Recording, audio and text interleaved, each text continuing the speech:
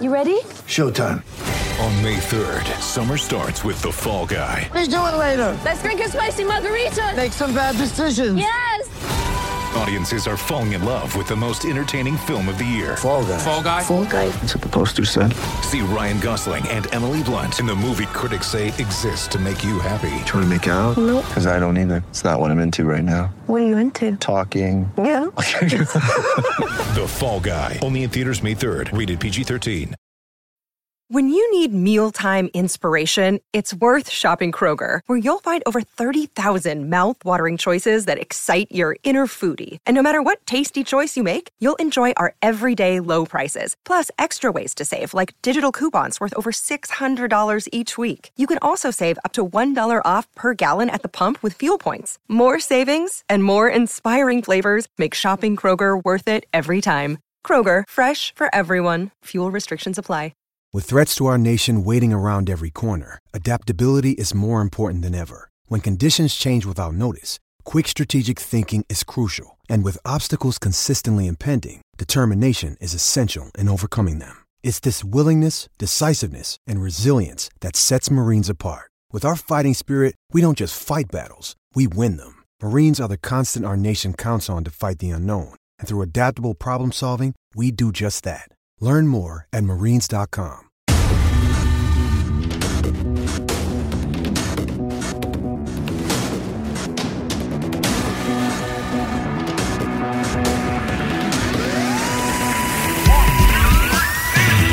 Hello everyone and welcome to another episode of Hamo and Danny's Irish Anfield Road.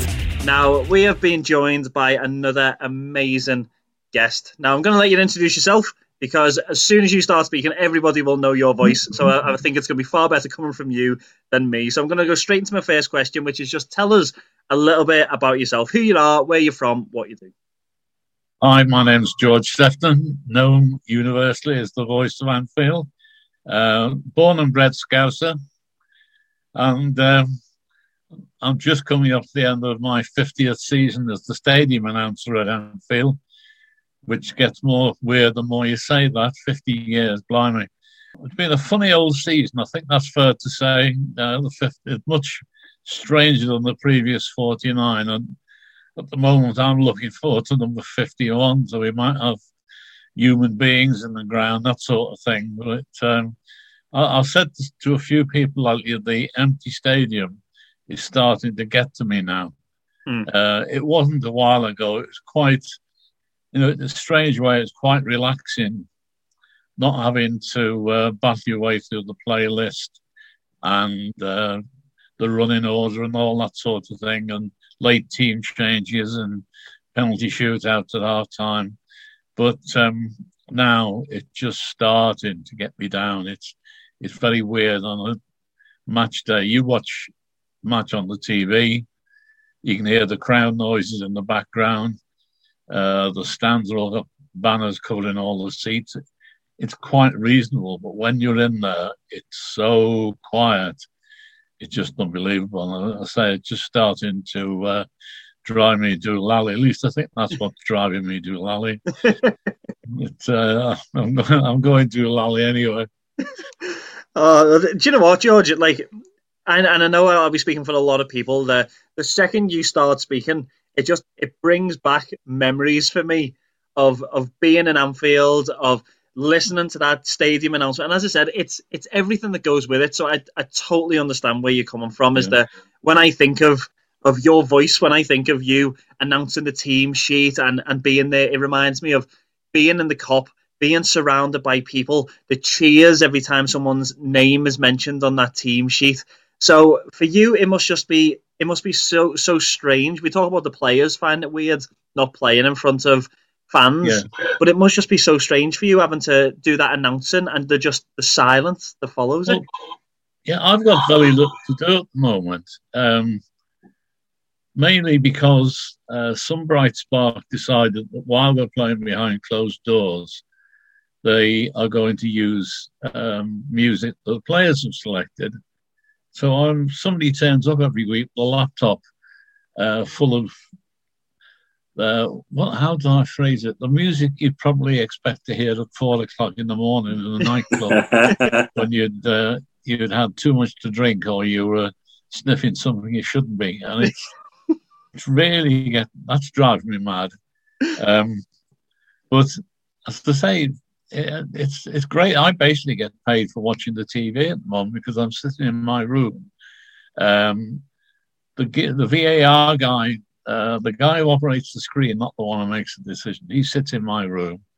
So obviously, for social distancing reasons, I have to get out the way while he's in there, vice versa.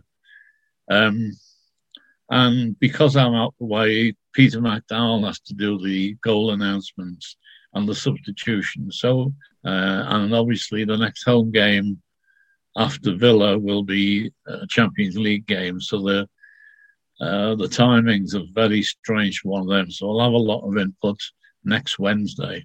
But as I say, apart from that, it's very weird. Although I do say to people, at least twice a season, I get the steward who collars me, won't let me go in the ground. And they say, you can't go in there. You can't go down that corridor. You can't go through that gate. And I'll turn all hoity-toity. I'll look and say, I think you'll find I can. And then when they're looking at me, I'll just clear my throat and say, there'll be 2 minutes of added time. 2 minutes. At that point, they go, oh, sorry, mate. I have to say, sorry to butt in there, George. When I call, obviously before we do any big interview, Danny's the producer and he does all the technical stuff. He's the brains behind the operation. I'm just the mouth. So, I mean, I've been on the phone to Neil Mellor. I've been on the phone to Chris Kirkland, Howard Gale. And it was surreal. But when I called you up last week, George, just before we got this interview sorted, it was like, hello, George. I was like, I think I got your voicemail first. And it was just one of those moments where, I honestly, it's just a moment. Like Danny described being in the cop and stuff and hearing that voice. And the way you've just done it 2 minutes at a time. It's a moment that, I don't know if you realise this, George, and I'll pass it back on to Danny in a wee while. What I don't think you realise is that your voice has such an impact on so many people's lives. Our generation of football fans and fans before us. It's like, it's nostalgia. It's something that you can't create. And that's you right here, right now. Because of your age, you've grown up never hearing anybody else on the PA. Yeah. And a few people have said to me, my voice is like a warm blanket, which is, that's nice. But the fact is, I'm part of at least my voice is part of the match day experience. So, you go in the cop, you can smell the food, you can hear my voice, you recognise the music, and the whole thing is a package. I know there were people over the years who really, really didn't think I was a real person. Do you remember that program? Was it Max Headroom on TV years ago? And he was a computer-generated android of some description. And people think I'm like that, and they get shocked when they realise I'm actually a human being. It's amazing how many people talk to me about music, and they use the expression, "Oh, at Anfield they play this," and I said, "No, it's not they. It's me. I played that. Yeah, me. Put the CD in the slot, press the button. It's not they. It's not sort of happening automatically." And the other thing I've said over the years that people who've heard me before they see me get fright because I don't look anything like I sound. I've got an awful lot of disappointed women all over Liverpool, believe me. They turn up expecting Tom Cruise and they get Mr. Blobby. It's something I got used to over the years, and I say it's the only thing I've got. Well, I'm getting to an age now. I've not got a lot going for me. I've still got my hair mostly. I've still got my marbles mostly, and the voice is still here. Touch wood. Every time I cough and splutter, if I wake up in the morning with a cough, I'm worried in case the voice is going to disappear. Because when that goes, I'm finished. Do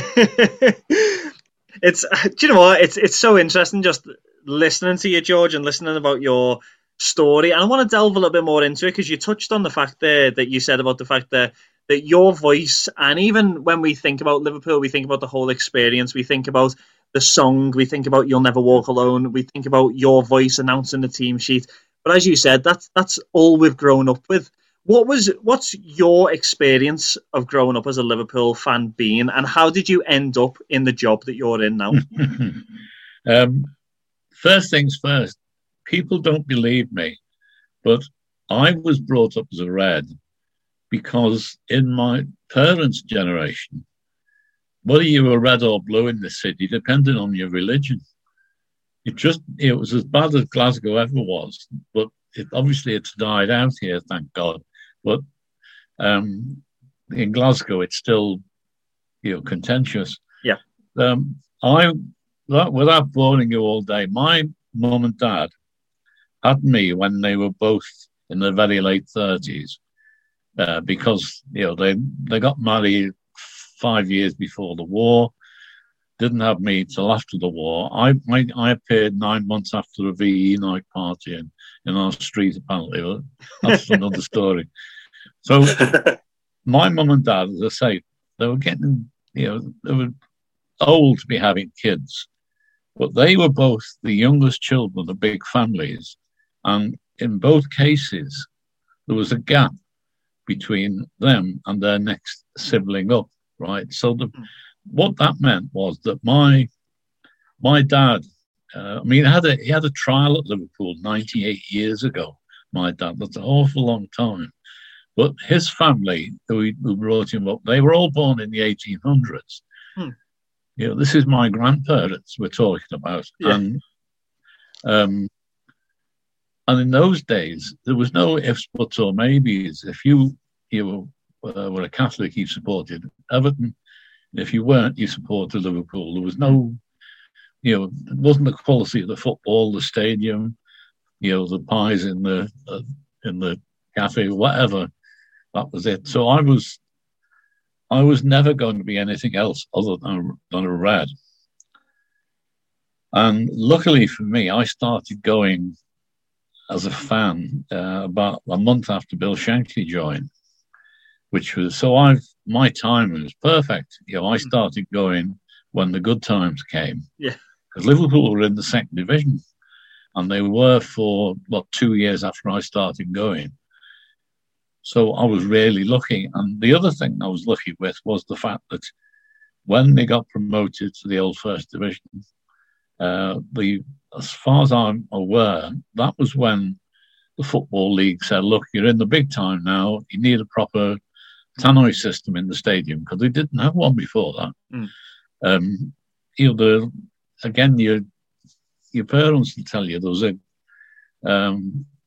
the end of the game, there was a couple of guys that come round with a billboard with Everton score on it. Sometimes they'll come around with a billboard advertising a big fight coming up at Liverpool Stadium, something like that. And there was no music except once in a while where, we had a pipe band came and played before the game. And I think the cop hated them because they for some reason, they always seemed to turn up when we lost. So they got Big E. And then when I came along, all of a sudden, we've got a proper PA system, got a big crowd, and we've got the Beatles, and we've got Jerry and the Pacemakers, the whole shooting match for a short period in the middle of the 60s. Liverpool was the centre of the universe. England won the World Cup. Liverpool won the league. Everton won the FA Cup. The Beatles were conquering the world. Jerry was doing the same. The Searchers, the Undertakers, all the way down. And before that, it wasn't something that, it didn't play music at a football match. People in those days would think it was really weird what goes on now, because during normal times, I played 2 hours of music before every game. And that just didn't happen. But I've come along when this is all happening. I'm jumped on the back of it. I'm getting the rewards after all these years, because I'm the one who's put it all together for your generation, anyway. Mm. George, so how does the conversation come? How did you go from being a fan in the stands to actually being the announcer? Okay, well, when they first got the tannoy system in, there was a guy called Stuart Bateman doing it. Good bloke. He was getting on a bit. He retired in the late 60s, but he was the one who introduced Never Walk Alone. Alan Jackson, who later went on to be on Radio Merseyside, took over. Did a cracking job. But then Alan was desperate to get into radio. At the time, he was just a mobile DJ or whatever. And he was offered a 6-month contract on the Isle of Man. And he said to the club, look, I'm going to take a sabbatical. I'll leave somebody I know in charge while I'm away, and he'll hold the fort till I finish this 6 months. But I've got to do this contract in the Isle of Man because it's my foothold into radio. Well, that's how he went off. But the guy who stood in for him really wasn't up to much. He was prone to making silly mistakes. In those days, you could play records the wrong speed in those days on good old vinyl. He struggled to pronounce some of the English names and mind the foreign ones. And his timing wasn't right. You know, he did some silly things. I mean, I was there one day. Tommy Smith, I think, was just stepping up to take a penalty when the PA came on. You know, will Mr. Fred Bloggs please go move his car? It's causing an obstruction, that sort of thing. And one night in April 1970, I was at Anfield. I was standing in the old paddock with my wife, and this guy made a bloomer. And I said to my wife, "Oh, that's embarrassing." And she looked at me deadpan and said, "It's all right for you standing down here, but you couldn't do any better." And I was like a red rag to a bull. And I went home and I typed out typewriter. That shows you how long ago it was. A long letter to Peter Robinson, who was in charge then. And basically it boiled down to, "Dear sir, there's a job, I can do that." And apparently my letter landed on his desk just at the same time they decided to give this fellow the push at the end of season 70-71.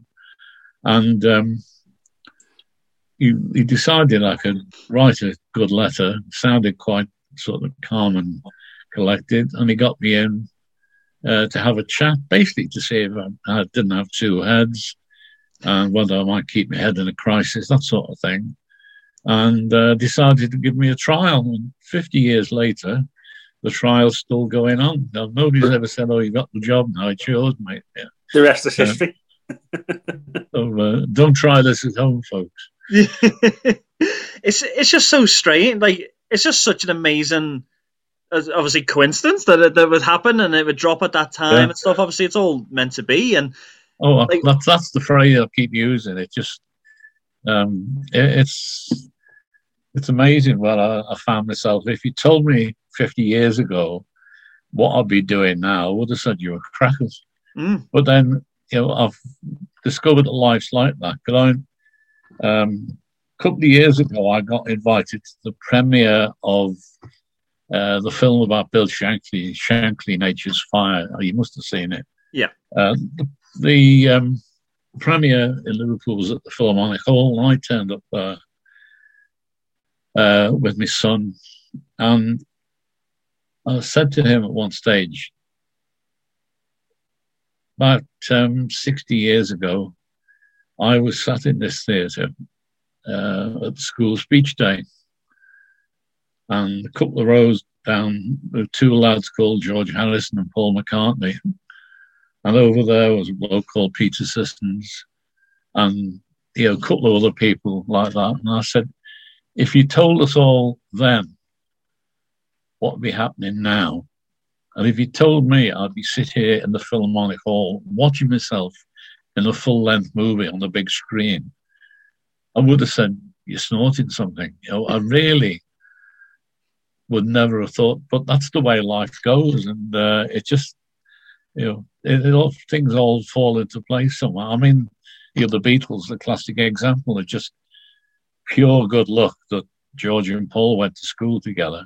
It's pure good luck they happened to live near that church in Chilwell where they met John Lennon, and the whole thing, the fact that the technology at the time could cope, the pure good luck that somebody walked into Brian Epstein's shop and asked for a Beatles record before they'd started making them in England.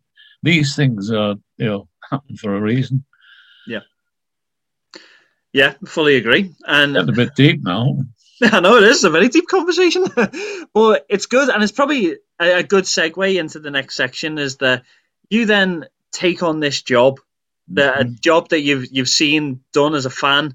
You get invited to come and do this trial and to test it out, and then things obviously start to progress. You said about the Beatles obviously being huge in Liverpool at the time. What made Liverpool as a club go with Jerry and the Pacemakers as the main song for Liverpool, not go with a Beatles song with how big they were at the time? Yeah, well, the Beatles songs came and went, but the guy I was talking about before, Stuart Bateman, he used to go and to a local shop and get the top 10 records every week, vinyl records, and play them. And when they fell out the top 10, he stopped playing them. But apparently, when he stopped playing You Never Walk Alone, because obviously it went straight into the top 10 at number 1 in October 1963. When it fell out the top 10, he stopped playing it. But then he got all these people chasing him. We like that, play it again. Don't stop playing that song. And that was it. In the end, it became it took on a life of its own. It still has it. If I didn't play You Never Walk Alone 1 week, you'd find me hanging from a lamppost down the road within half an hour of the final whistle. It's just part of the experience. It's taken on a life of its own. There's a wonderful film, a German film of all things, which again by coincidence I took a big part in. Me, Jerry, and Jürgen. That was another surreal experience. But it traces the history of You Never Walk Alone. And if you ask people, most people will say, if I said to you, where did it come from? You'd say, oh, that musical Carousel. And if you're a bit older than you'd say, oh, yeah, Carousel 1948. And it's not that at all. The song came from Carousel, but Carousel came from a play that was written 40 years before that. The guy who wrote the play left Germany when the Nazis took over, went to New York. He was offered a lot of money for the rights to this play, and he said, no, go away, it's mine. It's done well. And then after the war, he was on his uppers, he had no money. Somebody came back to him and said, we'd still like to buy the rights of that play. And he had no choice then but to take the money. The two guys were called Rodgers and Hammerstein. They wrote Carousel, all the songs, including You Never Walk Alone. And then it went on from there. And obviously it was in the musical theatre for years. Then Jerry went to see Carousel at the Pictures one day, said, I like that song. And he started playing it in his act. And the rest of the band thought he'd gone crackers, but he liked it so much he played it. And he kept playing it. And then when he was recording his third single release, he said to Epi, I'd like to put You Never Walk Alone out as my next single. And they all said he was crackers. And he said, no, I love it. I finished my act with it every night. I'd like to put it out as the third single. And there was a big argument. In the end, Jerry won out. And of course, it came out straight to number 1. And he was the first artist to have 3 consecutive number 1s from his first 3 releases. And as I say, since then, it's taken on a life of its own. There's so many clubs all over the world who sing it. You use it all over Europe, and I think there's a couple in South America. But I know I've been to Holland, on the strength of the song, just to take part in. It was a new stadium in Enschede, far end of Holland. They sing "You Never Walk Alone" before every game. They wanted Jerry to go out there, but he was touring in Australia at the time, so I got the call, and it was amazing to listen to it. And obviously, Celtic up the other side of the border, Italian clubs, couple of others across Europe, and the song, even now, if I hear it coming on the radio, the hairs go up on the back of my neck. It's fantastic. And the sad thing is now, of course, it's Jerry's memorial. I said when he died, we'd never forget him, because as long as football was being played at Anfield, he'd be singing. Yeah, and do you know what? It really has, and I think you really summed it up well in saying that it's taken on this life of its own. I was out in India a few years ago, and was out there with work, and was spending time out there in India, and we, just to give a real side note, random, we ended up playing this football match. It was just on a field. There was a snake on the field when we started the game and stuff like this. It was so random. Just out in this. It says your Ramos was not. It wasn't that big a snake. But we were playing just in the middle of a remote jungle, just playing this game with these tribal Indian people over in northeast India. And all these people came out of their houses to come and watch. And because they knew that I was from Liverpool, they all started singing "You'll Never Walk Alone." Didn't have a clue what the wording was, didn't know what it meant, because it wasn't their tribal language, but knew it off by heart, and the passion that they sang it with. Yeah. And as you said, it's just because it's taken on this entity that is just synonymous now with Liverpool and with specifically the football club. And as you said, I don't think Jerry will ever be forgotten, because I don't think that tune will ever die. And the last question I want to ask you, there's so much we could talk about here in terms of going through. You've spoke about the religious context of football, which over here on the island of Ireland we know too well about. Just a little bit. Yeah, just a little bit. But we've gone through about that, talked about obviously your life as coming into your job, as the announcement and the impact that's had in the song. The last question I want to ask you is, through your years of doing this job, playing that song, being at Anfield, seeing the development, where do you think, can you name a specific game that you think that song has had the biggest impact on? You'll have seen many a game over the year, but what has been your sort of best game that you've seen that you feel that the crowd You'll Never Walk Alone has impacted? That's a good question. There's a few that it's been attached to. I mean, I'm thinking Barcelona, but on the night of the Barcelona game 2019, it was the singing at the end that made the impact on people worldwide. But there's been a few times when, just after Hillsborough, when we were playing it took on a new meaning.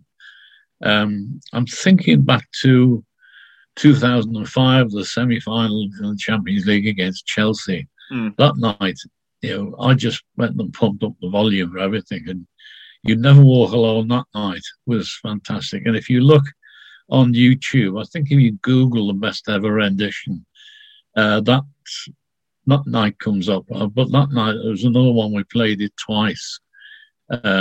First in the normal slot at the end, and then right on the final whistle. And the way the crowd took over that, they were just so pleased. Obviously, we were pleased to see Mourinho and Chelsea off, but we'd been a long time not being in a Champions League final, and that was our gateway back to where we belong after we'd been missing so long after Heysel. And the row that night was amazing. If you look on YouTube, one of the videos, it shows the last few minutes of the game, and if you remember, there's one point where the fourth official at the end held up the board with 6 on, and I was standing there looking at, hearing at him, thinking I've gone crazy. It can't be 6 minutes at a time, but it was. And then you can see Rafa looking up and saying to his right-hand man, what did George just say? 6 minutes. And then further down, Jose is looking up, 6 minutes. And he's egging his crowd on. And then, as I say, at the end, I banged on You Never Walk Alone. And at some point, I gave a little speech, like a Nuremberg rally. I'd lost it by then. So that was really far and away the best atmosphere I'd ever experienced, in all the years of going to Anfield, not just working there, but as a fan. It was incredible. And that's the one that sticks in my mind now. Probably will. Obviously, as I say, where the squad joined in after the Barcelona match was fantastic, but that was on a par. Yeah. And I remember that. I remember singing it myself, and it was just as you say, it was a hard question because I've sort of thrown it at you there last minute, and there's so many you could choose. But I just remember the relief of that situation of getting through, and just the sheer. It felt like people were just singing it. It was like they were just letting everything go at that time that we got through. And obviously, it went on to one of the best moments in Liverpool's recent history. Now, as I said, we could go on for ages, but I want to give you a bit of a chance to catch your breath, George. So we're going to have a little break, and then we're going to come back and you're going to tell us a little bit about your book and a little bit about a few other things that we're going to talk about that Ammo is going to bring to you. So thank you all so much for listening to Ammo and Danny's Irish Anfield Road. Find more great shows or join the team at sport-social.co.uk. All right, folks, welcome back to Ammo and Danny's Irish Anfield Road. Well. I mean, that was fascinating. We have to pinch ourselves with the guests that we've got sometimes, Danny. And as I say, just listen to yourself there, George, and the story of how you become, the voice of Anfield. So that's you need to get out more. No, well, hey, one thing that I've noticed, and it's very apparent in this conversation. I'm 30 years of age. Danny's just a couple of years older than me. And let's say, George, you're maybe a couple of years older than that, but you've got 3 Scousers on a call here. And that Scouse wit, that Scouse banter, whatever you want to call it, it's very apparent in you, George. And it's great to see that. Me and Danny get that from our fathers and our grandfathers and generations down the line. There's something about Liverpool, the city, and about Scousers in general that people love. And I'm sitting here listening to you, George, now, and I chat to Danny every single week. Being on the island of Ireland, I mean, Danny, we miss that sometimes. So to get you on now, it's brilliant to hear that kind of the Scouse wit. So thank you for that. But what we're going to talk about now is the football side of things, George. So you're a huge football fan. We're all huge football fans. Anyone listening to this is a huge football fan. You've seen some teams. You've seen from Dalglish to Gerrard to Suarez to Salah. I've got a couple of fans' questions coming up in a wee while. But tell me, who are your probably top couple players that you've witnessed over the years, and why? Well, I always say to people when they ask me to pick my favourite player, I've got 3 kids. You wouldn't expect me to pick my favourite out of them. So it's much the same. But when push comes to shove, Kenny is, the business. Not just because of, it's what he did on the pitch, but everything in his story. I mean, going back to when he came to Anfield, we just got shut of Kevin Keegan. I thought the end of the world had come. And Bob Paisley goes up to Glasgow with his checkbook, paid, 400,000 quid for Kenny. And he just couldn't have had a better replacement. And over the years, the things he's done. I know just before lockdown last year, I did an interview for a German TV company, and they were talking about managers, and they were talking about Jurgen and Shanks, and I said, yeah, Jurgen's the only manager we've had who could hold a candle to Bill Shankly. And I went on, I've got an awful lot of time for Jurgen Klopp. Then I got home and I said to my wife, I just realised we were talking about managers, and I never mentioned Kenny. But then Kenny, he's in a a league of his own. He's not just as a manager. He won trophies as a manager. He won a lot of trophies as a player. And then, forget all that, he went off and managed another club to the League Championship.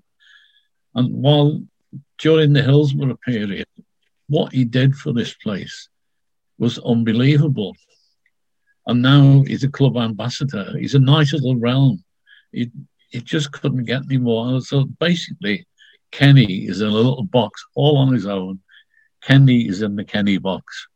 He's such a wonderful bloke, and he's been so good to me over the years. That signed a few things and favours like that. And then of course he's written the foreword to my book, which is just amazing. And before that, 10 years ago, when I turned 65, I was out having a meal with my family, and my phone started going ping, ping, ping.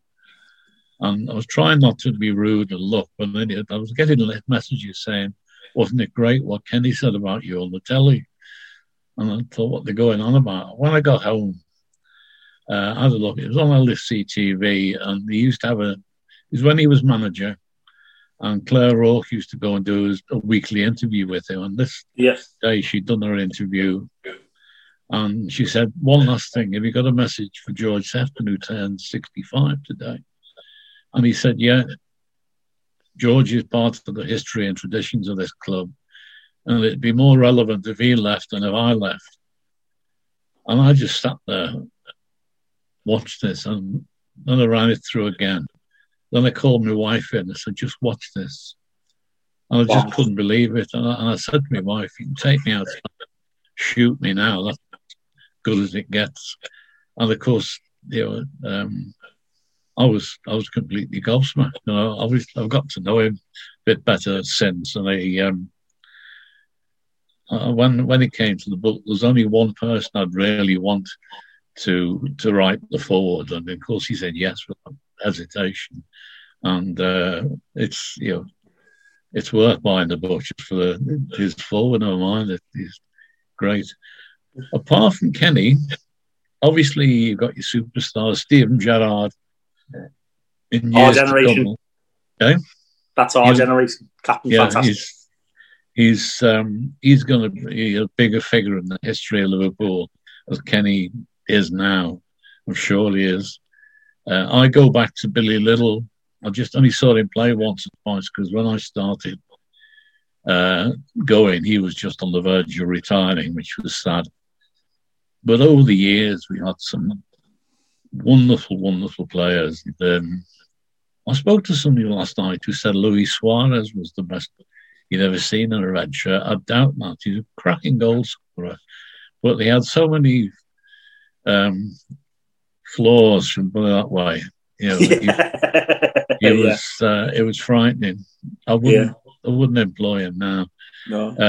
Would you not take him back, George? No. Would you not take him back? So there's rumours that Suarez might come back at the end of the season. Yeah, there's rumours. I'm not in charge of that, thank God. But if he comes back and scores a few goals for a couple of years, great. But if somebody over in Boston produces a cheque for 200 million and we buy Haaland, I'd be a lot more pleased.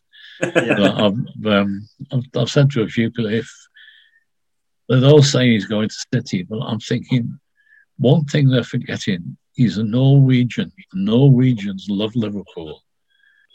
And I'm thinking, if we can make some sort of deal up, if we get Haaland, we'll win the league. In fact, we will win everything for 5 years to come. But that's in the future. Yeah. Again, we go back.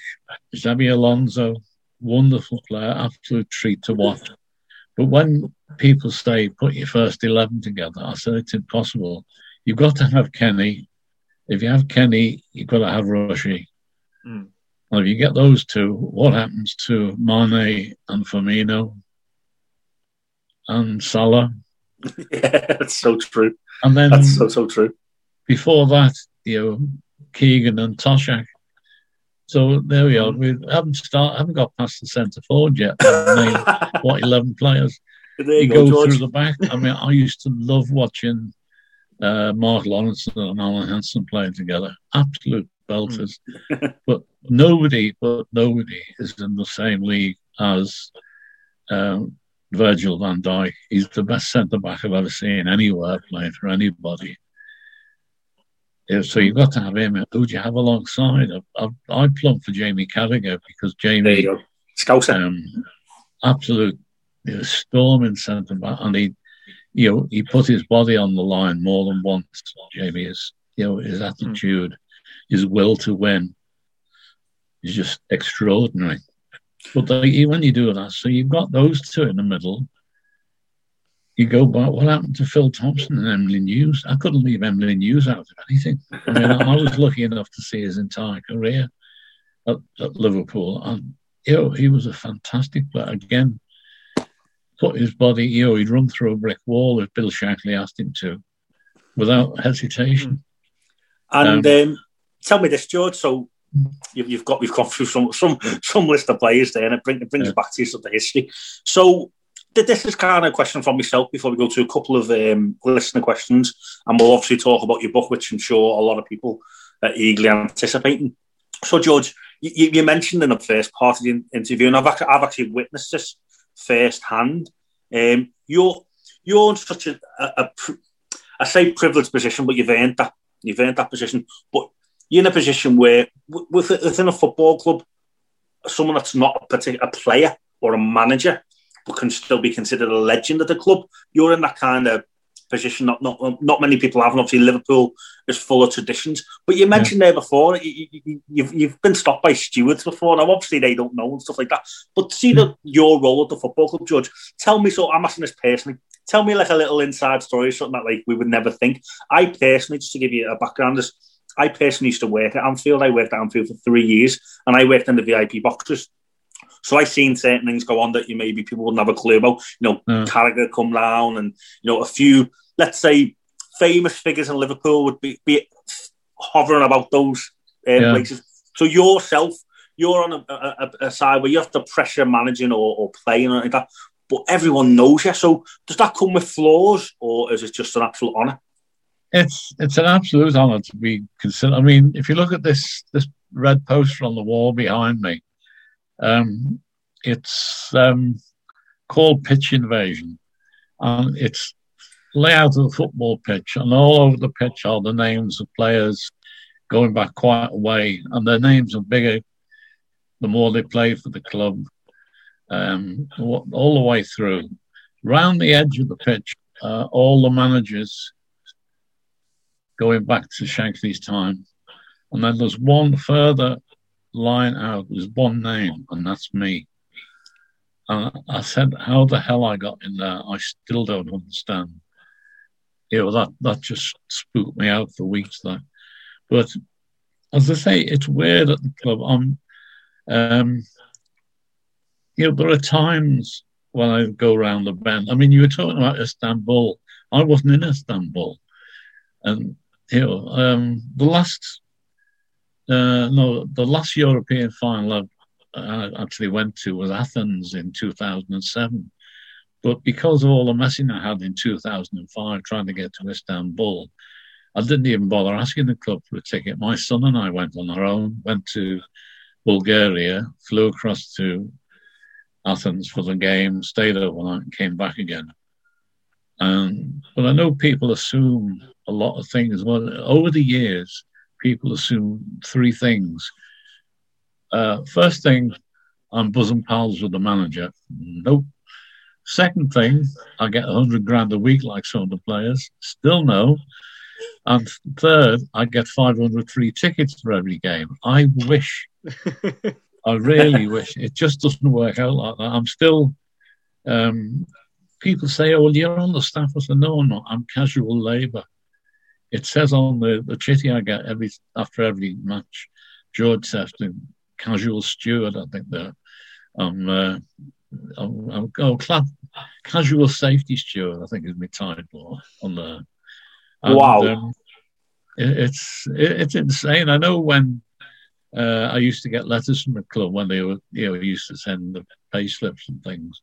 My postman used to fall about laughing every time there'd be window envelope with George Sephton brackets casual close brackets on it, and it's the way the system is.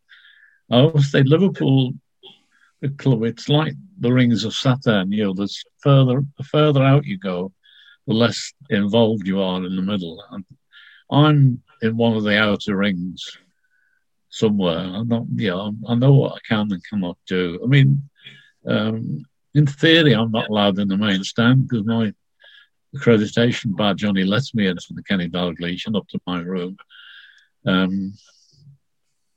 It's I remember working at Anfield, and I'll never ever forget this. And I probably shouldn't say this, but I'm gonna say it now. And this is I probably shouldn't say this just to people face to face, but I'm gonna let the story slip. And now that you've said that, when I worked at Anfield, we had I don't know if it's the honour or privilege. It was when Rafa was manager, and we used to do like the tours. Yeah. And they always have a legend. It was usually John Mobley or Phil Neal or something like that. Yeah. But we were told to go and clean Rafa Benitez's office, me and a cleaner. Yeah. And we went into Rafa Benitez. This is me, 18, 19 years of age, George, in Rafa Benitez's office. And there's 3 or 4 letters on his desk. And I'm like, I'm not going to lie, I picked one up and looked at it, and I kind of, excuse the listeners on Strabane Radio Online at 9 a.m. and Sport Rain Radio at 11 o'clock, but I shit myself because I was like, I shouldn't be holding this, and I put it back down straight away. But that's how close, and I knew that I shouldn't have been there. It was like my manager was in, or my boss was in there cleaning, and you're like, wow, this is something that I shouldn't be there. So I can understand where you keep it separate. You know where you're. But a quick question before we go into viewers' questions in your book. Do the players know you, George? So say for argument's sake, say Gerrard landed at Anfield, would he know who you are? Or not? Yes, I mean the likes of him, great. Yeah, but this current crop, if they all walked in here now, I think 1 or 2 of them might know who I am. I know Trent follows me on Twitter. I suspect a few of the others recognise my voice. That's as far as it goes. It's the way the club is now since the last couple of takeovers. It's divided into sections. I mean, I'm going to say Melwood. It's not even Melwood anymore. Yeah. It's the Axe Training Centre up in Kirby. Then there's some offices at Anfield. There's a huge office block downtown, and everybody is split up into their little worlds. The people who run the place are all down in Chapel Street in Liverpool. Yeah. Obviously, the players are up in Kirby, but this current crop, I just don't ever see them because they're brought into Anfield on through that big archway on a coach, and the shutters come down behind them. And because I'm over in the Kenny Dalglish stand, I just don't go through that place. Fair enough. At all. Yeah. I park in the VIP car park now, which is nice. Yeah. George, I've seen you leaving Anfield. Yeah. And I was only a couple of maybe the real diehards that kind of knew who you was, and I was probably 15, 16. I was like, oh my God, that's the voice of Anfield. I actually said that to myself before your book was named. And a few people knew who you was, but you did kind of sneak out. And I think if I remember correctly, I think it was Ryan Babel come out just after you. Yeah. And everyone started scattering over to Ryan Babel then. And it was you kind of snuck away. I did see you. It was I mean, I had major problems with my feet a couple of years ago, and I was actually it's 5 years when the main stand was open. It was weird because for one day I was a VIP. I was invited to the opening and lunch in the boardroom, the whole shooting match. It was quite fantastic. And then on the way out of the ground back to my car, I said to I bumped into the stadium manager and said, I haven't got my pass to get in for the match tomorrow against Leicester. He said, oh, I'm sorry, it's on my desk. I forgot to bring it. I'll leave it by the door for you tomorrow. I said, right, thank you. And I said, on the other thing, what about my car park pass? And he said, oh, it's not me. It's Chummy Dan over there's doing that. So we shouted over. I forgot the guy's name. He wasn't there long. And he said, "Where's George's car park pass?" And the fellow just walked off. And so they'd actually taken my car park pass away and not bothered telling me. And I ended up, I was walking with 2 sticks at the time. And the following day was the first time for about 35, 40 years I had to get the bus to Anfield. I was fuming. But then I started another scheme. I discovered if I parked by Asda Walton, I could get a taxi right up to the Shankly Gates and hobble in that way. And then somebody overheard me saying to somebody I was parking in Asda, and unbeknown to me, he went on a blazing row with the new stadium manager. And the next thing I know, I'd got a space right opposite the Shankly Gates in the VIP car park. Just sorry, which was nice. You deserve it, George. You deserve it. As I say, you deserve it. Well, I think so. But nowadays, I park there. I go straight through the Shankly Gates into the Kenny Dalglish stand, up in the lift, and into my room. And after the game, I go back the same way. And the last time I went in the main stand on match day was 3 years ago. That was weird. It was Elvis Costello turned 65 a couple of years ago, and his manager phoned me up. Elvis wanted to go to Anfield on the day of his birthday, and they just discovered his mate who had a box had given it up, so he couldn't do that. And he said, "Can you help?" And I said, "Not really, because I'm not in, no privileges." But then I said, "There's only one thing to do." I phoned Peter Moore up and said, "Look, this is what's happening."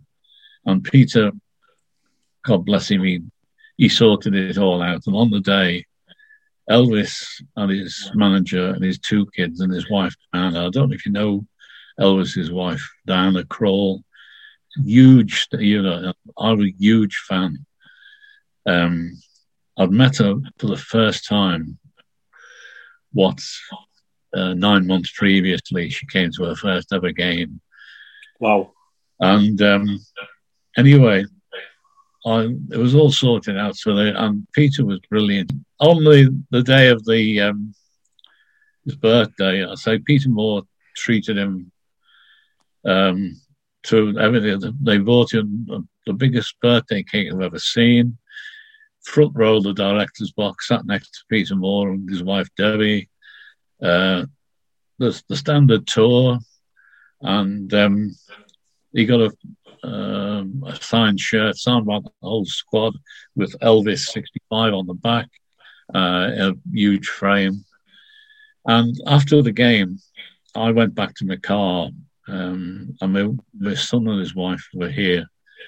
They were waiting for me, and I phoned through to Elvis's manager. I said, "Are you still in there talking to Peter?" And he said, "Yeah, we're going to be here for a while yet." And I said, "Well, never mind, I'll see you next time." And then I got just starting the car up, and I got a text message saying, "Diana wants to see you." And I said to my son, "Sorry, T will be late tonight." And I just blagged my way back in there. My pastor's not let me in there, and I just marched in. Said, "Peter wants to see me." I went up to bumped into Virgil in the lift, which was hilarious. And, I went in and had a chat. And in the end, Elvis and his missus and the rest of them walked back to the car park with me, which was weird because everybody was queuing up for Elvis's autograph and people were ignoring Diana. She's a much bigger star than he is. Over in North America, and I was chatting away. I was in cloud cuckoo land. But I'll say that was the last time I was in the main stand, and I don't know. I'll probably might have the chance again for 5 years. Let's get into this book of yours.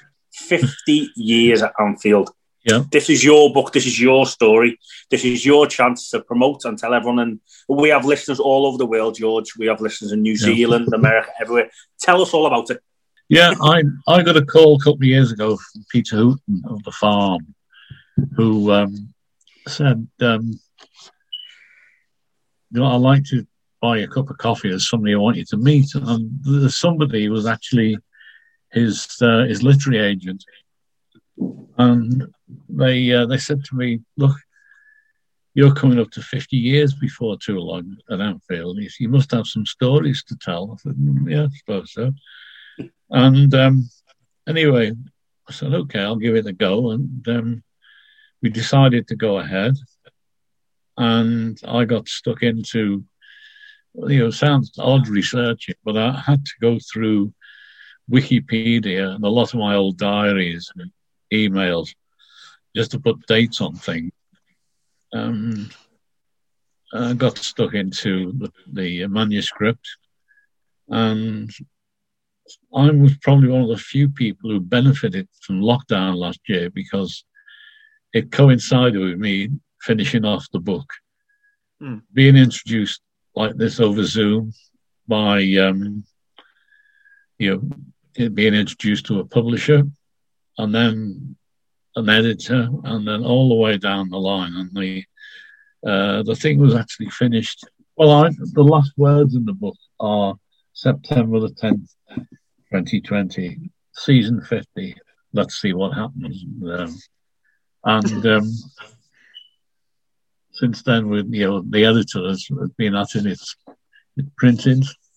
There are several thousand of these wandering around, and it's coming out officially on the 6th of May, which is something I'm looking forward to. I mean, the mere fact of getting this in my hand a couple of weeks ago was quite something.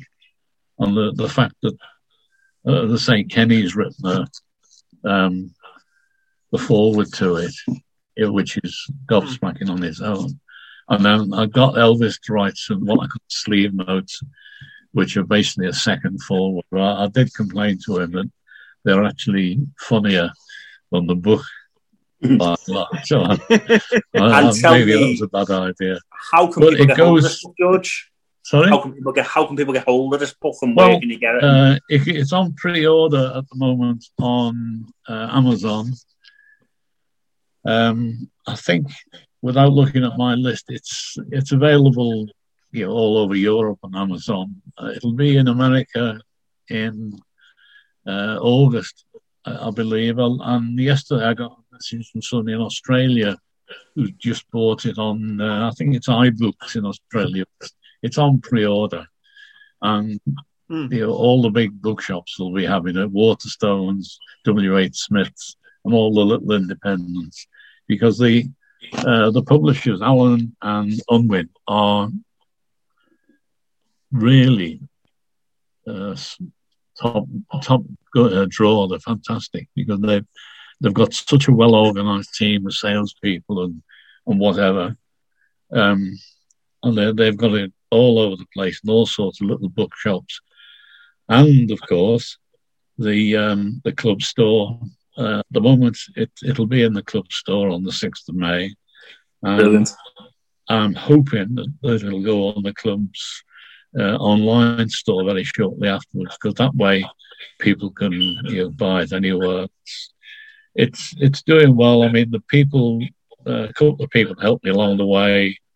Jamie Carragher and Robbie Fowler both put it on their Twitter feeds, and that's 2.7 million people. And you might have seen earlier in the week nice picture of Jürgen holding the thing, which that did me no harm. There's John one, and this is my favourite, I must confess. Sam Quack, the hockey gold medalist. Who I've got a lot of time for. There's a lovely story about Sam Quack in the book, which is just incredible. The fact that she's bothered to put it on her Twitter feed and publicise it is fantastic. And last but not least, my hit, Diddy David Hamilton. I don't know if you remember him. Yeah. He was. He's now working for a radio station in Sussex. Well, it's gone nationwide now, but he's got hold of one. I got to know David a couple of years ago when he was my opposite number at Fulham, of all places. And we got in touch, and we've been friends ever since. And he brought his autobiography out. It was about 8-9 years ago now. And it turned up here one day. I came home for lunch. It was a little parcel. And it was his autobiography. And I said to my wife, I hope he signed it. And when I opened it, he had signed it. He put a little note, said, see page 129. And when I looked, it was a chapter called The Voice of Anfield. Wow. And I said, this is insane. I mean, he was one of my big DJing heroes years ago, along, him and John Peel, of course. And John Peel was another guy I got to know through football, the sort of person you'd never, ever meet in a million years. I still talk to his wife and his daughter quite a lot. And then that was this the best one. The best one of all. I couldn't believe that when I saw it. Not as anybody else, but he's. I think my street cred went up quite a bit. Yeah, we the other day. We use on our social media platforms, and speaking of social media platforms, obviously, guys, we'll post links to how you can purchase the book, and we'll post many coming in the future. George, all I can say, mate, forget football, forget everything else.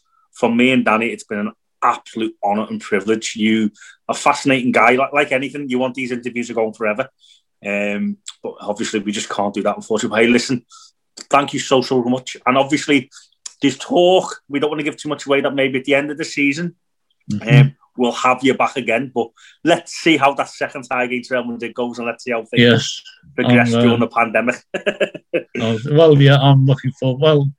What I'm hearing on the news today, I'll never be out of the pandemic. They're saying that when the third wave comes, it's going to hit people of my age. I thought, that's nice. I thought we were past all that, but apparently us old duffers are dispensable. So don't say that. Well, as I say, George, it's been a privilege and an honour, and thank you so much. My pleasure. Me and Danny have just we're reliving all you fear, like as I say, what that voice means to us, and the memories that we have of going to Anfield. Like Danny used to, I let Danny say he used to live around the corner and sneak in, didn't you, Danny? Yeah, he used to, back in the day when the gates open 10 minutes before the end of the game, used to sneak in and watch the end of the matches. So, as I said, I always remember just growing up, listening to your voice, hearing it at the end of the stadiums. And I thought you said throwing up listening to my voice, though. I was going to say. Oh, definitely not, George, definitely not. Well, it's been brilliant, and thank you so much. So, we'll definitely get you on again, George. Okay, I look forward to that. All the best with your new book and the success of it. And hey, I know Liverpool fans are passionate, and a lot of great reaction and response for you coming on this podcast. I hope so. I know people will buy this book, and we'll post the links on social media, and we'll promote it as much as we can for you. And please buy it, guys, because if anything, just how it has made me realise I need to go and buy it. I need to find out these stories. So thank you so much, George. Thank you for listening to Ammo and Danny's Irish Anfield Road.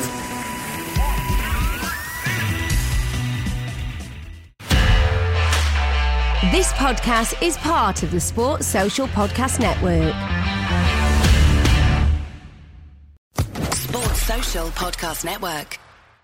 Judy was boring. Hello. Then Judy discovered ChumbaCasino.com. It's my little escape. Now Judy's the life of the party. Oh, baby, mama's bringing home the bacon. Whoa, take it easy, Judy. The Chumba life is for everybody. So go to ChumbaCasino.com and play over 100 casino-style games. Join today and play for free for your chance to redeem some serious prizes.